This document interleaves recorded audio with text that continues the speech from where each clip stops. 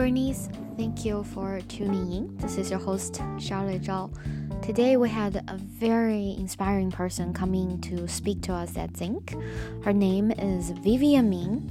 Her personal life story is just, it's captivating and it makes sense. So for the first 18, 19 years of her life, I guess it's just an ordinary, comfortable, a well-off kid's life until she, at the time still a boy, until he decided to drop out of university and spend one night in his car, suicidal, contemplating the meaning of life because he didn't see much purpose in his life at the time. And then he realized he could construct purpose. And at the time he decided that his purpose in life was to help make other people's life easier and happier. And ever since then, he's transformed. And he speaks about the importance of people's ability to construct purpose. And that's actually the best predictor of people's lifetime outcome. I just love it. I very much love it. And by training, he's a neuroscientist and machine scientist. Like he specializes in machine learning, AI.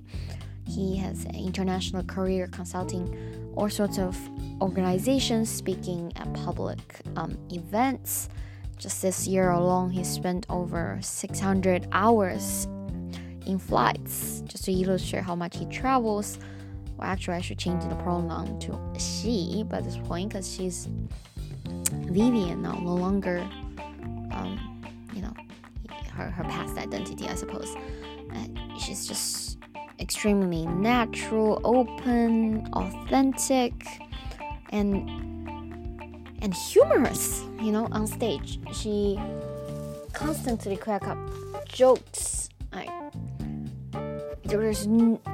You just have to fall in love with her. You genuinely have to. And she speaks a lot about how neuroplasticity works, and no matter what age you are, your ability to develop meta learning skills still exists, and meta learning skills collectively are the great predictor of social skill, not of your lifetime outcome.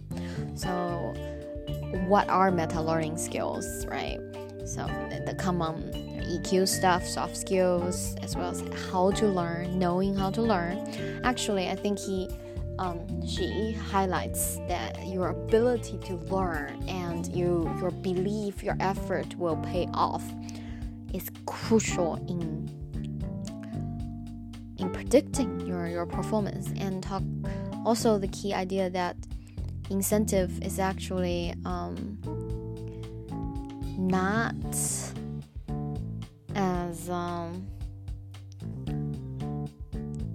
what's the right way to describe it? By example is that if you look at the most successful athlete in skateboarding, if you just Google Ted skateboarder,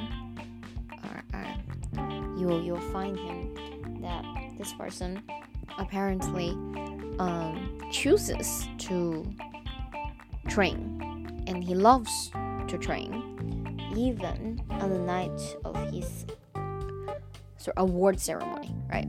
That's the level of dedication and love and the intrinsic motivation that's not at all correlated with external motivator. No money or even fame motivates him. It's purely his drive for mastery.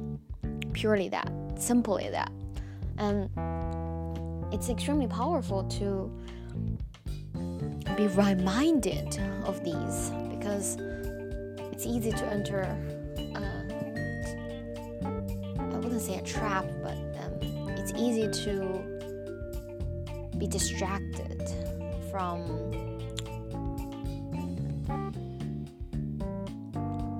real, I guess, instant gratification and short-term gains, because especially for startups, it's very tempting to almost buy users, right? But that will have long-term consequences. But if you are at all intrigued by this amazing woman, I'd say Google her. She's very Googleable. You can find a lot of her content, media content included. I think there's a short documentary made about her even. And she lives her life with the clear purpose of serving people. And she's, happily done a lot of pro bono work, obviously for free, including giving out patents, because I really loved the story she told. That just imagine, right, if you were to keep your patent and hope to monetize from it, and say a pharmaceutical company buys your patent, and after a couple of years it decides to actually turn it into a product, and then after a few more years of test trial, it's actually in the market, and during that time hundreds of people would have died for lack of cure. And she then says, if then you were given the option to buy back their lives,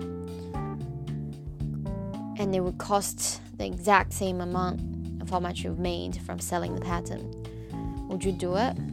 I think when presented in that manner, a lot of people would say yes, right? However, when it comes to decision making, most people are somehow just so extremely irrational. They would feel, oh, I wanna, be compensated for the invention.